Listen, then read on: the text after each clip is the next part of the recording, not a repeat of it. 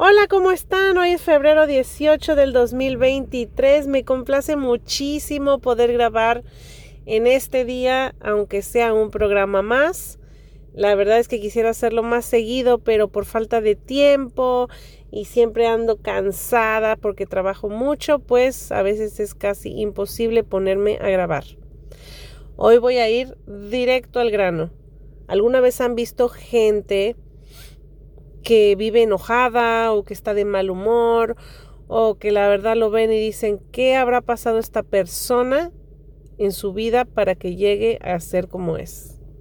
Yo me encuentro bastante gente así diario, ¿no? Es típico que cuando vas a un lugar a comprar café, pues casi te avientan el café en la cara, o sea, poco les falta.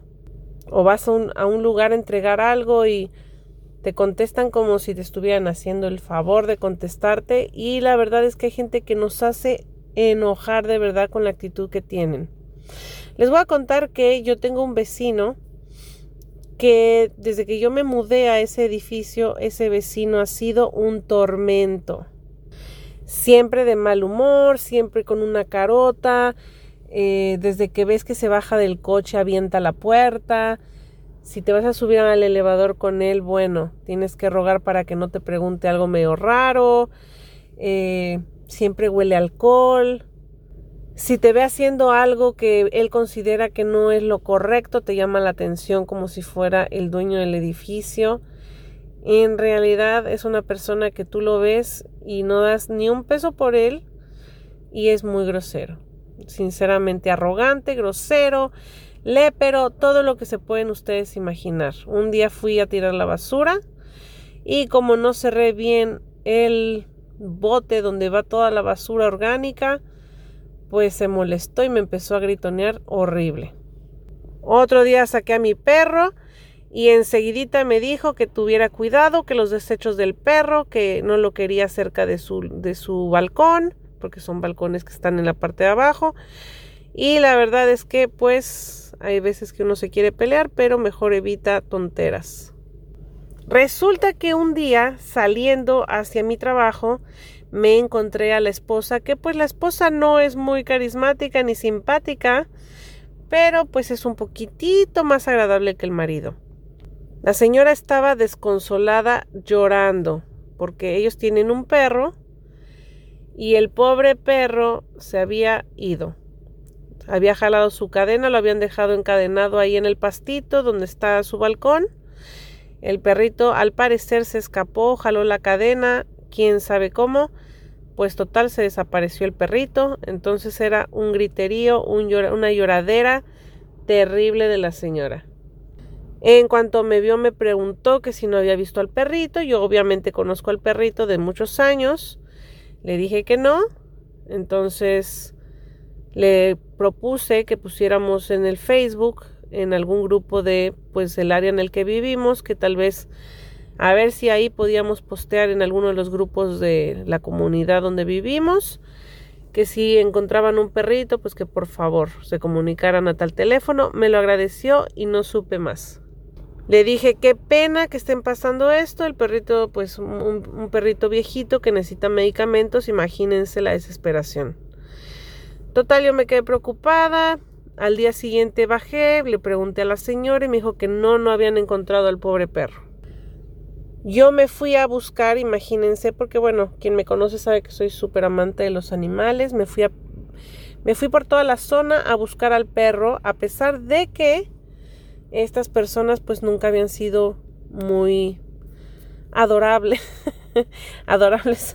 Bueno, no sé cómo decir, muy simpáticas conmigo. Pues no me importó porque finalmente yo veía por la seguridad del perro. ¿Cómo no, señores? Y quería que ese perrito regresara con ellos, porque en realidad era un perrito muy bien cuidado. No lo encontré tampoco, ni rastro del perro, ni nada. Así que pasaron como 2 días y se me ocurrió volver a irle a preguntar a la chica, bueno, a la señora, que se había encontrado el perro. Salió, me sonrió, me abrazó y me dijo, aquí está mi perro, aquí está mi perro. Y me dijo, es que tú no sabes, es lo único que me queda del recuerdo de mi hijo. era el perro de mi hijo. Me lo dijo con una sonrisa y con unas ganas de llorar. Entonces yo le dije, ¿cómo que de tu hijo? Me dice, sí, mi hijo murió hace 13 años y es lo único que este perrito viejito me queda de él. Le dije que lo sentía mucho, la abracé y le dije, gracias a Dios que tienes a tu perro de vuelta y pues me da mucha alegría que hayas podido recuperarlo. Al final lo habían encontrado en una de las perreras. Alguien lo había visto en la calle y lo llevaron a las perreras, así que se pudo encontrar al perrito. Cuando yo iba para mi casa, pues lo único que yo pensé es que a veces uno no sabe lo que pasa en la vida de los demás. Ahí se me vinieron a mí todas las groserías que me había hecho el Señor, todo lo mal encarado que era, y entendí el porqué. No lo justifico porque nada debe ser excusa para maltratar a la gente o para ser grosero o para ser altanero o arrogante, pero entendí un poco más que el Señor estaba pues traumado, tal vez había decidido tomar para olvidarse de esa pena tan grande que yo creo que es perder un hijo, y al final pues no me quedó de otra más que ser un poquito más suave con esta persona, porque cada vez que yo lo veía y me ponía cara, pues yo le ponía otra cara peor. Cada vez que me quería decir algo, yo le ponía también cara, o si a veces me podía defender, pues me defendía y le gritaba también. No fueron muchas veces, pero pues el Señor sí es muy grosero. Ahora cada vez que lo veo, yo le digo buenos días, buenas tardes, buenas noches, y hay veces que el Señor contesta, hay veces que no, pero por lo menos yo me siento más tranquila siendo yo la que por lo menos sea un poco amable con él. Si él tiene esa actitud, bueno, ahora sabemos por qué. Yo nada más lo único que pienso es que Dios lo ampare, que Dios le dé fuerza, a pesar de muchos años capaz de haber perdido a su hijo, pues solo Dios sabe cómo sanar ese tipo de heridas en el alma, que te pueden llevar, pues, una a ser mejor persona, otra a arruinar tu vida, y la verdad es que uno no lo ha vivido, así que uno no puede opinar sobre ese tema. Lo único que les quiero comentar es que sean un poquito empáticos cuando la gente trae esa actitud, esa mala vibra. A veces es por algo más. No tienen por qué querer a esa persona, simplemente ignorar todas las tonteras que hacen a veces y pues rezar por ellos. Al final uno nunca sabe lo que la otra persona está viviendo. Así que sean empáticos. A veces creemos que tenemos la verdad sobre nosotros y no nos damos cuenta que los otros seres humanos han pasado por situaciones extremadamente difíciles.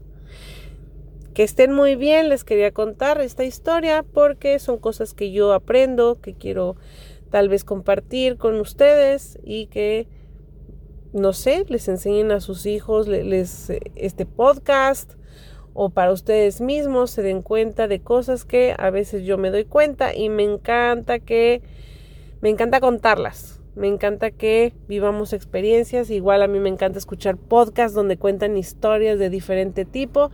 Así que esta es una más de mis historias y les habló Yasmín Sordo. Escúchenme el siguiente podcast. Los quiero. Buenas noches. Bye.